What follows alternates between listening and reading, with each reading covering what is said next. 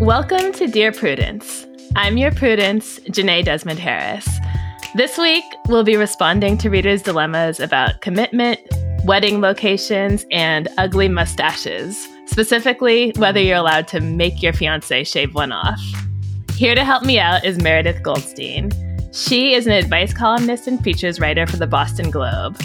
Her advice column, Love Letters, is a daily dispatch of wisdom for the lovelorn that's been running for more than a decade.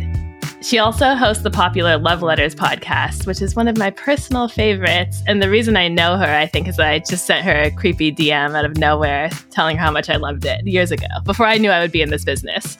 Anyway, her books include the memoir Can't Help Myself, Lessons and Confessions from a Modern Advice Columnist, and the romantic young adult novels Chemistry Lessons and Things That Grow. Welcome, Meredith. Hi, thank you for having me. So before we get started, I want to ask you for one piece of unsolicited advice, just anything you want to get off your chest. Lately, I've been taking lots of naps, and then I feel bad about them. But my advice to myself and to everybody is never feel bad about rest. It's something I need to get better at, but let's all just nap a little bit. I think I learned this when I started working from home. Like the mental clarity you have after a 20-minute power nap is just amazing. It's so worth the time you miss napping. But you can't use that mental clarity on Twitter or TikTok. You gotta get back into work when you wake up. Yeah, no shame for getting the sleep you need. It's funny because you mentioned before this that you were going to a wedding and you might have advice about wedding toasts, but I guess you changed lanes. Well, I did because I have been fully coming back from this wedding in Ireland. I was like, why am I still tired? I did get 8 hours of sleep. And then I was like, oh, it's okay if I'm jet lagged and just a little useless because I'll be more useful. So, yeah. Well, it's all connected. Okay. And you do have a chance to talk about weddings twice later in this episode. I think I might. Yeah. Okay. Meredith and I will dive into your questions after a short break.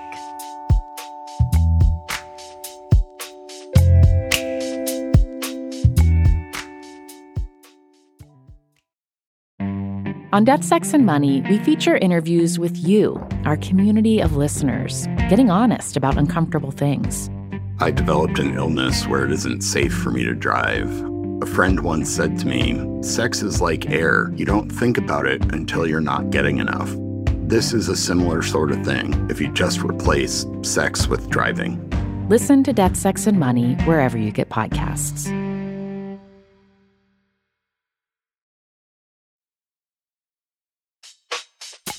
Welcome back. You're listening to Dear Prudence. I'm here with Meredith Goldstein.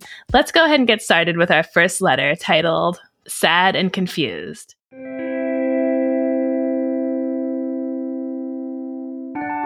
What are relationships supposed to feel like?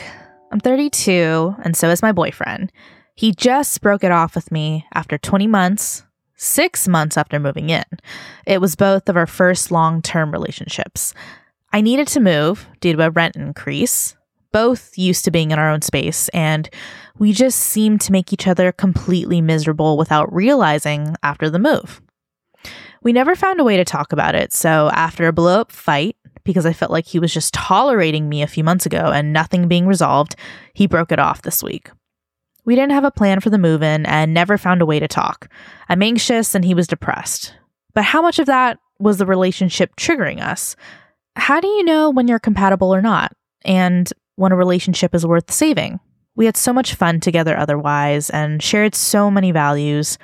My heart is a little broken and I don't feel like it was beyond saving, even though he broke it off with me.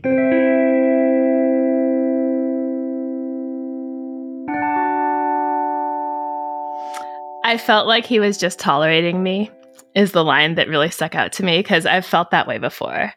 And it's one of the worst feelings in a relationship. And I feel like there's no coming back from it. This one was hard to read, hard to hear. I do wonder, I have had some friends who moved in with someone.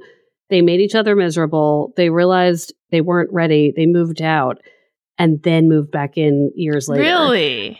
I don't know maybe if those are just anomalies, but it sounds like these two people did not have a plan for communication, were not ready. And just because, I've been thinking about money a lot lately because that's our podcast theme.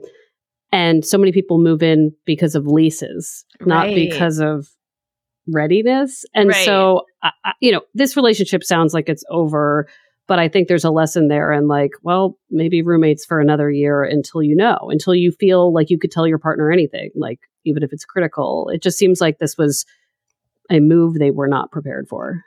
That's so interesting. I've always thought that if living together didn't work out, you just had to scratch the whole thing. It never occurred to me that you could kind of backtrack and take a step back and start over.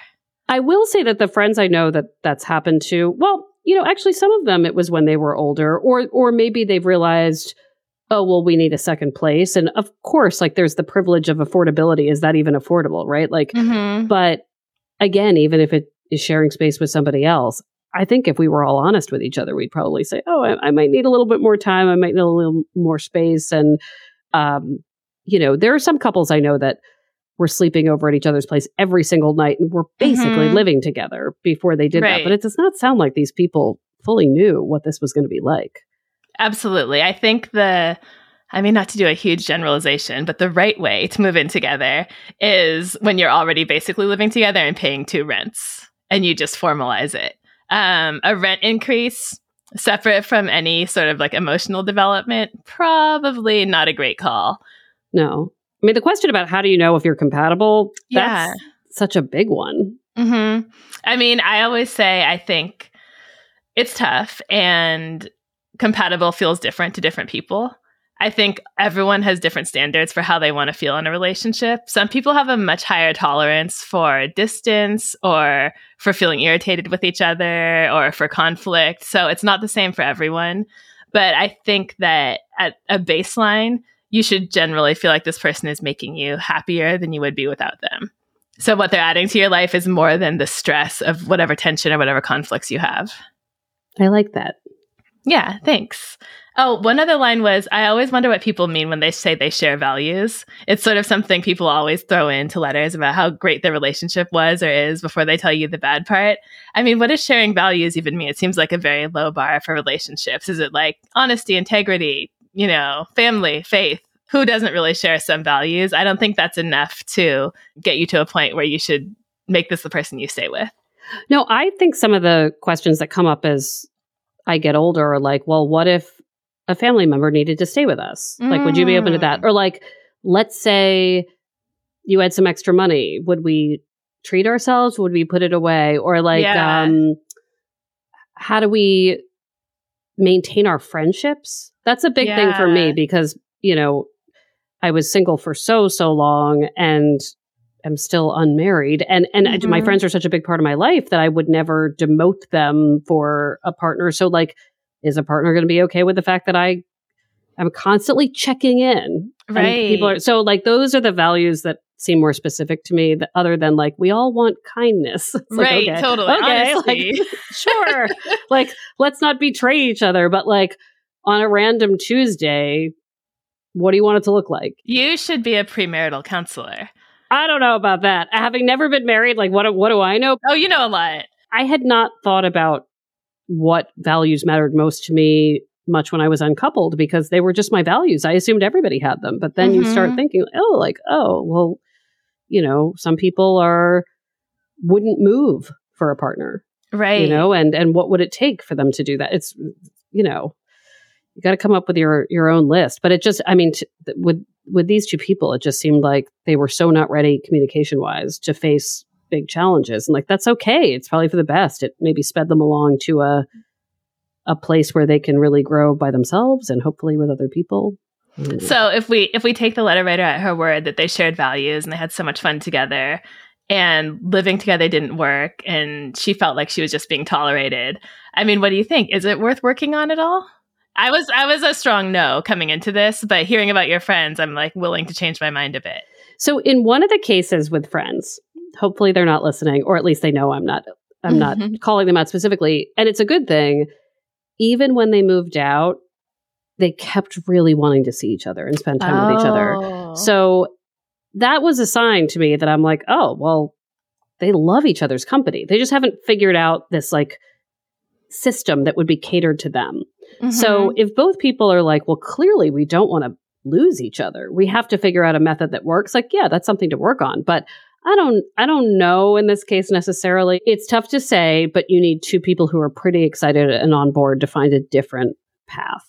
Right. Also, it's not actually an option on the table because he broke up with her, right? There was a breakup, yes. Yeah. So it doesn't actually matter that much whether she thinks it's worth working on. Like, obviously, he broke it off. And I think her real question is, how should she feel about it? So is it like, okay, this was a learning experience, we weren't compatible, or this was a mistake and I have to work to get him back? And I never think you should have to push too hard unless you made some big mistake that you need to make up for. I don't know. I always remember talking to a therapist like years ago about a relationship that was ending or had ended. I've written about this in the column. And I was like, what if he was my soulmate? And she goes, well, if you believe in the idea of a soulmate, like what would that look like? And I said, well, I don't know. I guess things would just work, you know? Wouldn't things just kind of work? If there was an idea of a soulmate, you wouldn't have to fight for it. You wouldn't have to battle. You wouldn't have to push and pull. And so that's what I always advise people is that if this was meant to be, it would probably be without like a whole lot of back and forth and a whole lot of forcing it. I completely agree. A soulmate would not be this difficult. And right. And I will put a little asterisk and say that the couples I know that moved out and moved back in, they never broke up.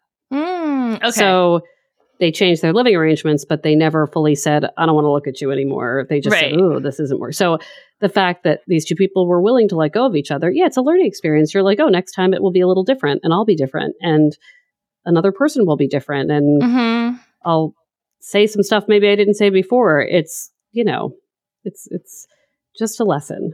And I think it's always okay at the end of a relationship, which is always hard, to comfort yourself by saying, maybe one day when things are different, we'll get back together. And it's always possible. You know, the letter does say I was anxious and he was depressed. So maybe in a future universe where both people like have their mental health more under control and are feeling better, they run into each other at a coffee shop. Everything just clicks. It just feels easier. They want to be around each other. She feels more than tolerated. She feels, you know, celebrated and embraced. You never know. Just keep that in your mind to comfort yourself. Do I think it's going to happen? Not really. But it's okay to keep that open as a possibility. Yeah.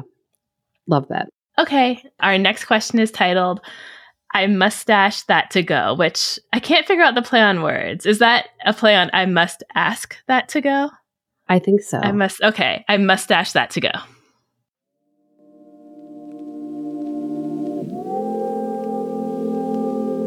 Much to my dismay, my fiancé Mac has grown a mustache. Not a beard/mustache, just a straight up mustache. I absolutely hate it. It looks ridiculous, but I understand it's his decision, and as I wouldn't want him telling me what I can or can't do with my looks, I let it be. However, we're getting married in a month.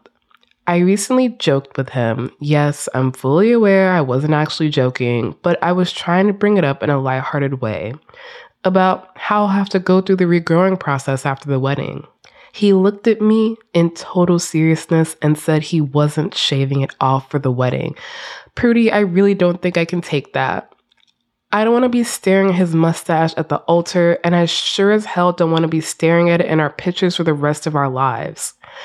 I really don't think I'm being unreasonable expecting him to shave it for the wedding, but I need a neutral opinion. If I'm not being unreasonable, how do I approach this with him?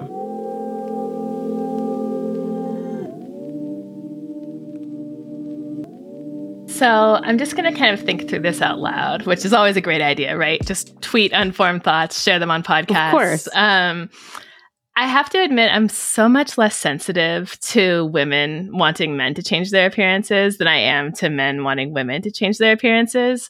And I don't know if that's fair. I know that my asshole radar would go off at high volume if a man told a woman, you have to cut your hair or fix your skin or take off your eyelash extensions for our wedding. And that's just how I see it. And I want to kind of own that I'm not being totally fair here. Or maybe there's a way to resolve that. I'm so glad you admit that bias because I have it too. But this hits home for me. I have a personal issue that relates to this letter, which is that when you DM'd me, it was after an episode where I talked about dating on an app. And you were like, secretly, are you still with the last guy? And the answer is yes. I didn't want to ask you again, but I'm so happy to hear it. I am. But so here's the thing with him. we'll call him person in my life.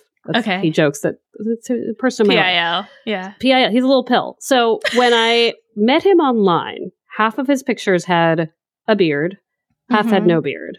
Mm-hmm. I was very interested in the man with the beard. When he had no beard, it's not like I was repulsed. I was just like, I might pass over this. I really liked his beard. So my friend named him Beardfish. She said, you need to Zoom with him so you can make sure he's not beard fishing you, like catfishing.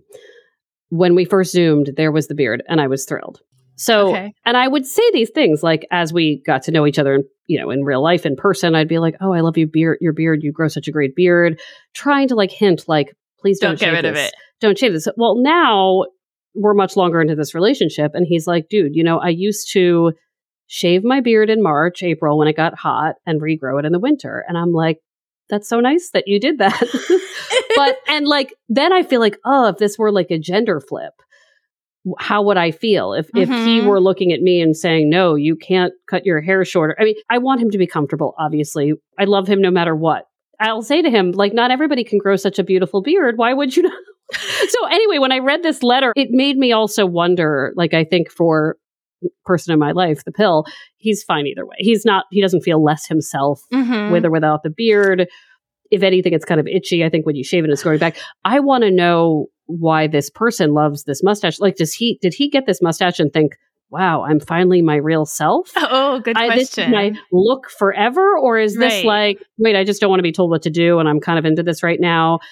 Because I don't think it's that wild that she's asking for the person she's used to looking at. I'm pretty visually sensitive to things like people suddenly not have. I'm the person that wouldn't know Superman as Clark Kent because I get weird, wait a minute, but they're not wearing glasses. So the idea that also this person I'm used to looking at would look that different would mess with me a little bit too. So I'm sensitive to this letter writer, and I'm curious to know if this guy is like, no, I am this person with a mustache. This is my soul. So let me ask you something. Am I correct to assume that PIL is now keeping his beard because you've suggested strongly enough that you really like it? I think so. He'd have it in the winter anyway, and I have a feeling that even if he shaved in the spring, he'd kind of just let it gradually grow back. It was just his routine, and I think it wasn't so much the look. From what I understand, he liked the treating himself to this fancy shave. He would go to a specific place. Right. They do a whole thing. They like an old timey neck rub. Yeah. So that's what he's probably missing. And I'm like, well, that doesn't seem too bad. And again, if he looked at me and was like, Meredith, I have to do this. I want to, but he doesn't mind having a beard. But that's the thing. See, you are not to put too much pressure on your relationship, but this is an example of how it's supposed to work when people are in a healthy place and want to make each other happy.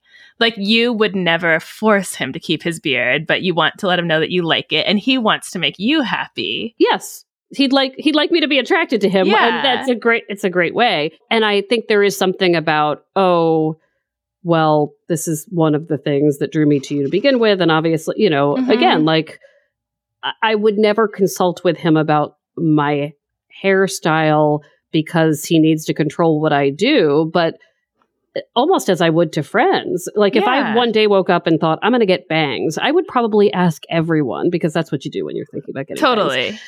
Or if you got bangs and everyone said, I love them, and he said, I love you with bangs. Oh my God, I can't stop staring at you. That might inform your decision to keep bangs. I'd be right? like, I'm keeping bangs. I look amazing. Everybody thinks that. So yeah, you want to feel at your best, and it is a version of compromise. I think it feels dicier when it's about physical appearance, because we should all have body autonomy and all sorts of things, but it's a little more casual, I think, with the person with my pill. But with this letter writer, I'm like, what's happening with this? Imagine, I don't know that I would want to get bangs on a whim, have it for a few months, and have forever pictures at an event with the bangs. I don't know. Right. I want to kind of defend us a little bit for our stance here that could be seen as unfair to men.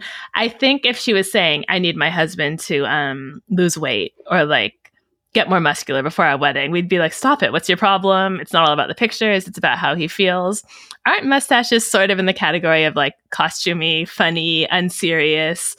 There's sort of like a jokey, silly thing about mustaches. They can be. I mean, I know some people who are very like, that's how I've always known them. And that's how, that's what I want to know. Like, what does this look like and what does it mean to him? What has he said? Right. And if he's going, I finally like my face, I finally, like you said, I finally feel like my true self, then also you're marrying that mustache. And so get used to that mustache. I feel like such a downer and a scold when I talk like this. And obviously I know that nobody is going to reevaluate their wedding that's in a month or 3 weeks once this podcast comes out, because Dear Prudence said something. But I do think the conflict kind of represents a deeper issue. I think it's a bad sign when relationships become adversarial in places where it should be easy and you should be wanting to make each other happy and there should be some give and take. It's interesting because just coming back from a wedding, at their best, I think weddings can be really stressful and there's all this stuff that's not normal, that routine. And the couple I just saw get married, like they were just constantly doing things to make the day easier for each other. So this idea that like pressure would be added in such a unimportant way, maybe, that changes would be made. Like, again, I maybe this is his identity completely and I'm not understanding the value of this mustache, but I'm like, can you just make things as easy as possible for the one day? And if not, why? Like, that's a really good question to ask. Is this representative of something else? So I guess to ask the direct question, she says, if I'm not being unreasonable, how do I approach this with him? I don't think you're being totally unreasonable until you have more information. And I think Meredith gave the best advice, which is have a conversation and figure out what the mustache means to him. Yeah. That's going to determine if you're being unreasonable. And if the mustache has like finally made him feel confident, finally made him love himself, if he's really passionate about it, then you may have to let it go. And honestly, evaluate if this is going to be someone you're upset by looking at for the rest of your lives. And if he's just like, this is a trend, I know it's kind of goofy and I just want to get away with it for the wedding and I just don't care, then I think you can push a little harder with your demands. I'm thinking about, this is my second superhero reference, but I'm thinking about the Justice League movie where Henry Cavill had his mustache photoshopped off, like where they CGI'd his mustache off to be Superman. And it looked wild because I was thinking like, well, I guess you could always just like erase it away. We have modern technology, but I don't know. It's not what you want to do to your wedding photos. I'm in this photo editing group on Facebook. I don't know how I ended up in there. People are always submitting requests like that to these people who will seriously change something like that in a wedding photo. So this could be the solution. We have the technology. We do. It seems like a lot of work, but I guess we do. You're listening to The Dear Prudence Show, and when we come back, we'll be reading more of your letters. Stay with us.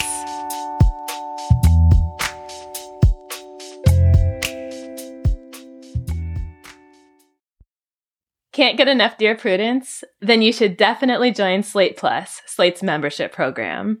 You'll get to hear me answer an extra question every week just for members. With your subscription, you get ad-free listening across the Slate network and unlimited reading on the Slate site, including all Dear Prudence columns, past and present. Go to slate.com/Prudie Plus to sign up. It's just $15 for your first 3 months. Again, that's slate.com/Prudie Plus.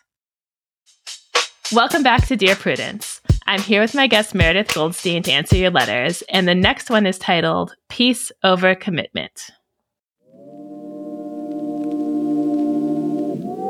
My girlfriend and I have a long-running conflict over commitment issues. Due to biological clock concerns, we're both 41, it's important that we marry and start our family quickly. However, there was an early miscommunication. I told her I didn't like texting or calling and wanted to know how many times per week she needed me to do this. Well, this caused my girlfriend to feel as though she would be bothering me if she called or texted me, so she left it up to me, and since I rarely did, she took this as me not being that into her, leading to us starting right out on the wrong foot and causing her anxiety over my lack of commitment. She tried breaking up with me 9 months into the relationship. I was blindsided by this, but we talked it out. It all came down to the egregious miscommunication about calls and texting. However, after that day, she never stopped bringing up the beginning of the relationship and just let things be good. I told her to just let it go and show me things could be good since there was no doubt in my mind about the relationship, ever since she tried to break up. This leads to repeated and heated discussions wherein I feel attacked and she cries hysterically, which in turn causes me to feel less certain about the relationship. She claims she feels as though I'm making her prove herself to me and I should just commit so she can feel peace about the relationship, which would give me peace since she wouldn't have to bring up the conversations about my commitment. However, I can't do this until she shows me that she can stop bringing up the past and stop arguing and being so emotional. She'll agree, and then we'll have a good day, but then she'll break down thinking I may leave her no matter how good she is.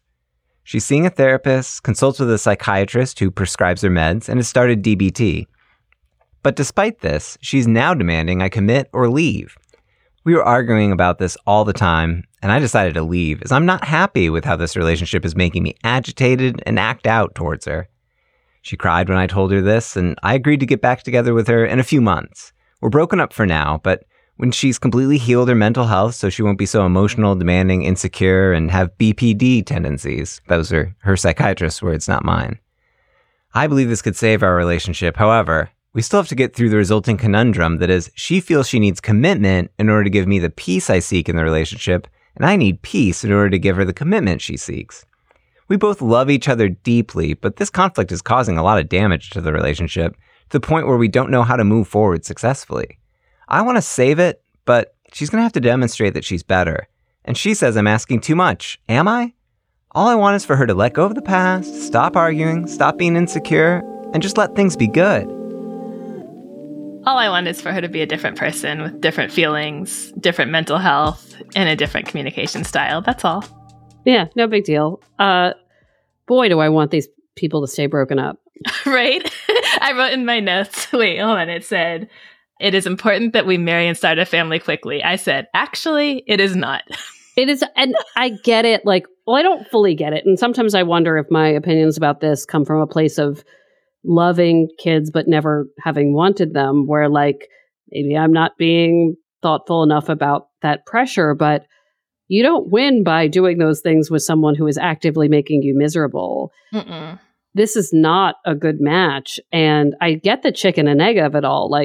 She wants to be better about how she handles herself, then he will commit, but he can't commit until she has hit some bar on some mental health, right, giving him peace. Don't you get the sense that he's and then she'll have one mental health, and when she wins it, this is a thing, I say this as someone with anxiety that is very diagnosed. There are good days and bad days, and I certainly am in a phase where I'm I'm managing this pretty well, but it's not like one day I'll be it's gone and now I'm ready to be a really great partner. So this pressure they put on each other, wow, I hope they stay very far apart.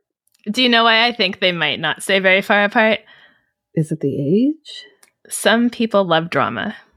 Oh. I think there's part of it where it's all this back and forth. It's almost intentional miscommunication. Yeah.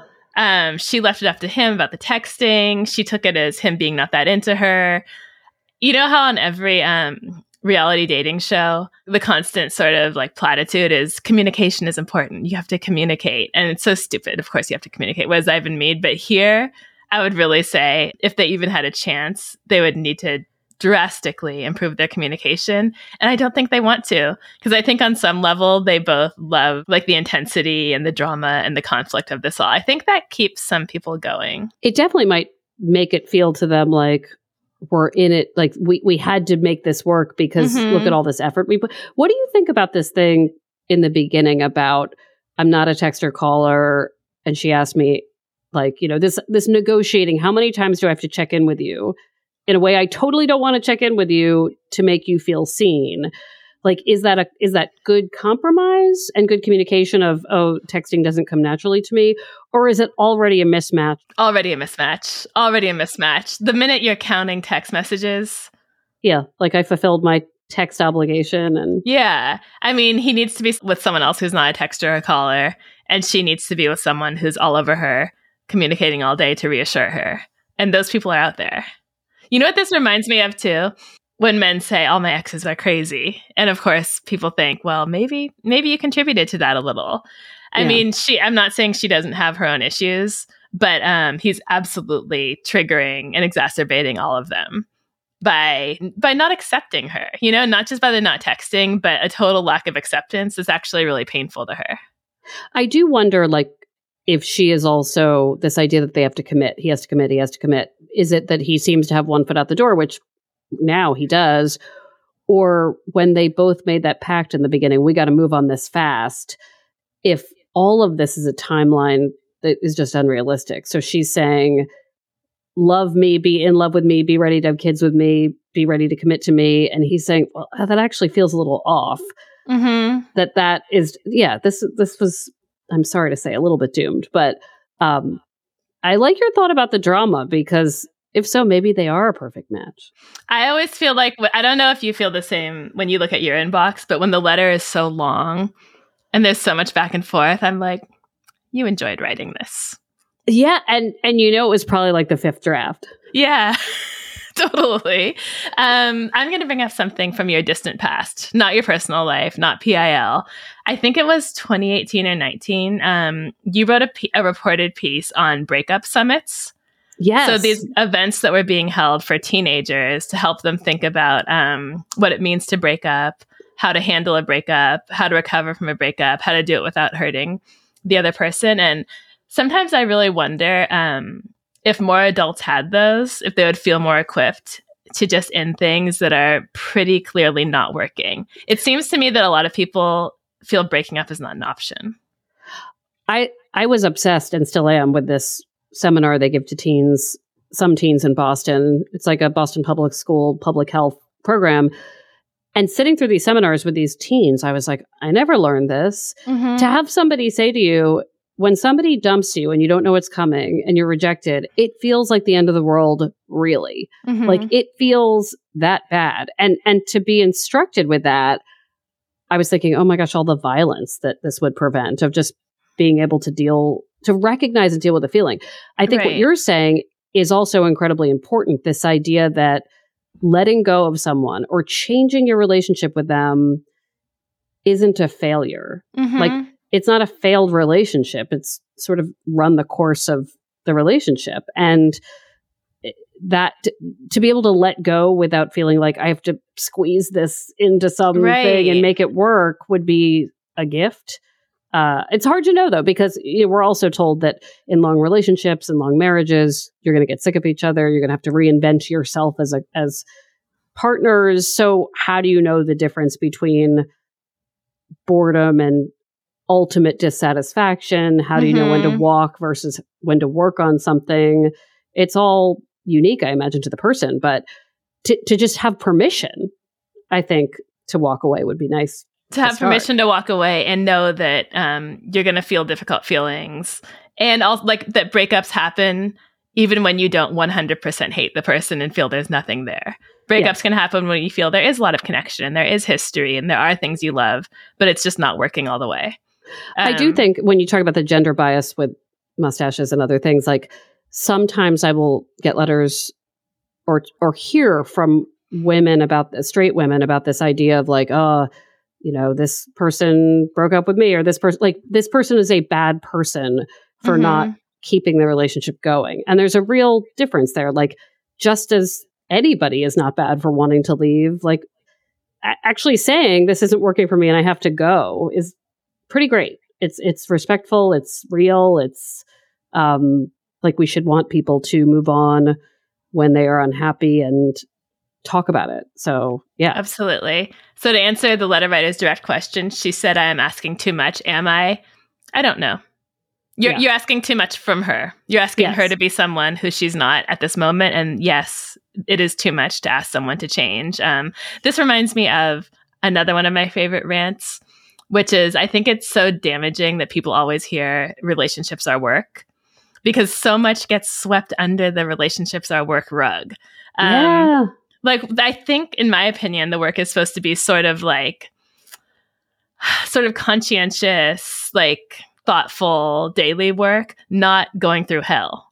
you know? Yeah. And too many people are going through hell emotionally and are like, well, relationships are work. So I suppose this is just part of it. This is just being a couple. And I just strongly disagree with that. There's too many people in the world. And I think both of the people in this letter could find someone who kind of gives them what they want without being forced to. Agreed. This is Dear Prudence. We need to take a break, but when we come back, more letters from you and advice from us. Stay tuned.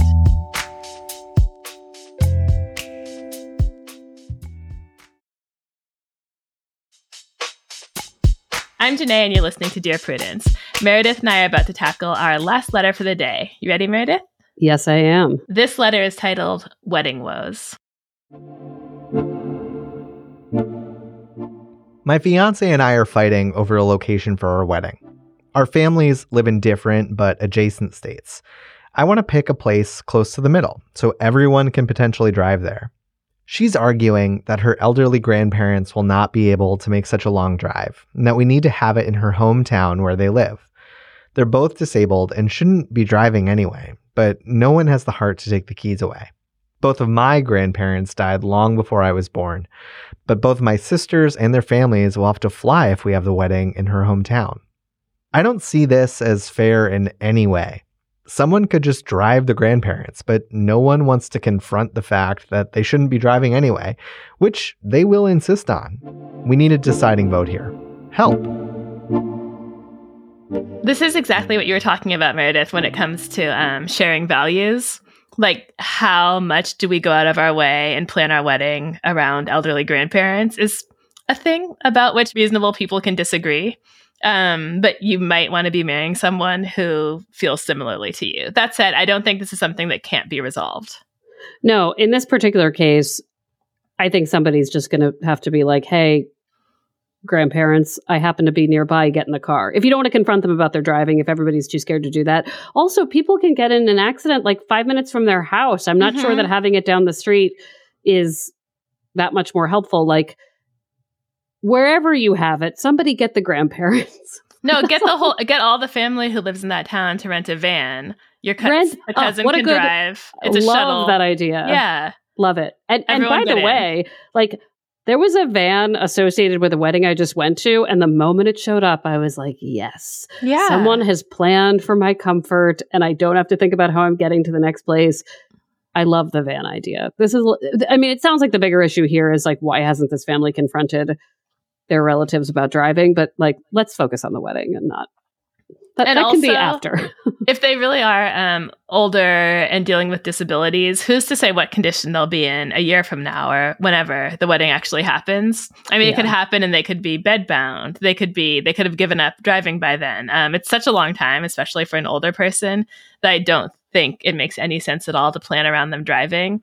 But I think one way the letter writer could approach it with their spouse, their future spouse, is to take the grandparents out of the equation and just actually think about where you want to have your wedding. Look at the venues in both towns, look at the stuff to do, look at the price, look at the decent hotels, look at the block room rates, look at the caterers and the cake makers, bakers, I guess they're called, who you like.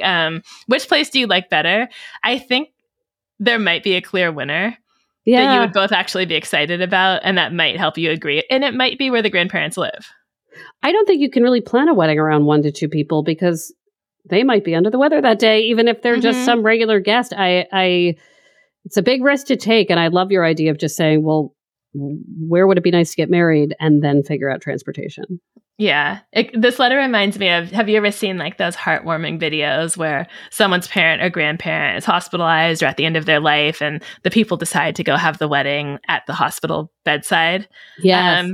It just makes you realize how much they had to agree on that, you know? Yeah. One person was giving up a lot. Now I'm picturing like the whole wedding party in the house of the grandparents, and the grandparents being like, what are these people doing here? Like, right. Get out. It's time for Jeopardy. Exactly. Get out of my house. Right. Anyway, go look for where the best venue actually is. And if it really is a tie, which I don't think it will be, you've got to identify a cousin who will simply drive the van. It's going to be okay. And also like deal with the bigger issue, which is keeping these people safe and other drivers on the road safe, please. Okay, those are all the questions we have for this week. Hopefully we've been helpful. We definitely had fun. Thank you, Meredith. Thank you for having me. Meredith's Love Advice column, Love Letters, appears daily on Boston.com and in the Globe's print edition every Tuesday, Friday, Saturday, and in the Sunday magazine. Do you need help getting along with partners, relatives, coworkers, or people in general? Write to me. Go to slate.com/Prudie. That's slate.com/PRUDIE. The Dear Prudence column publishes every Thursday. If you'd like to hear your question answered on the podcast, we are looking for letter writers who would be comfortable recording their questions for the show. You can stay anonymous. Dear Prudence is produced by Sierra Spragley-Ricks with a special thanks to Brandon Nix. Editorial help from Paola De Verona. Daisy Rosario is senior supervising producer, and Alicia Montgomery is Slate's VP of audio. I'm your Dear Prudence, Janae Desmond Harris. Until next time.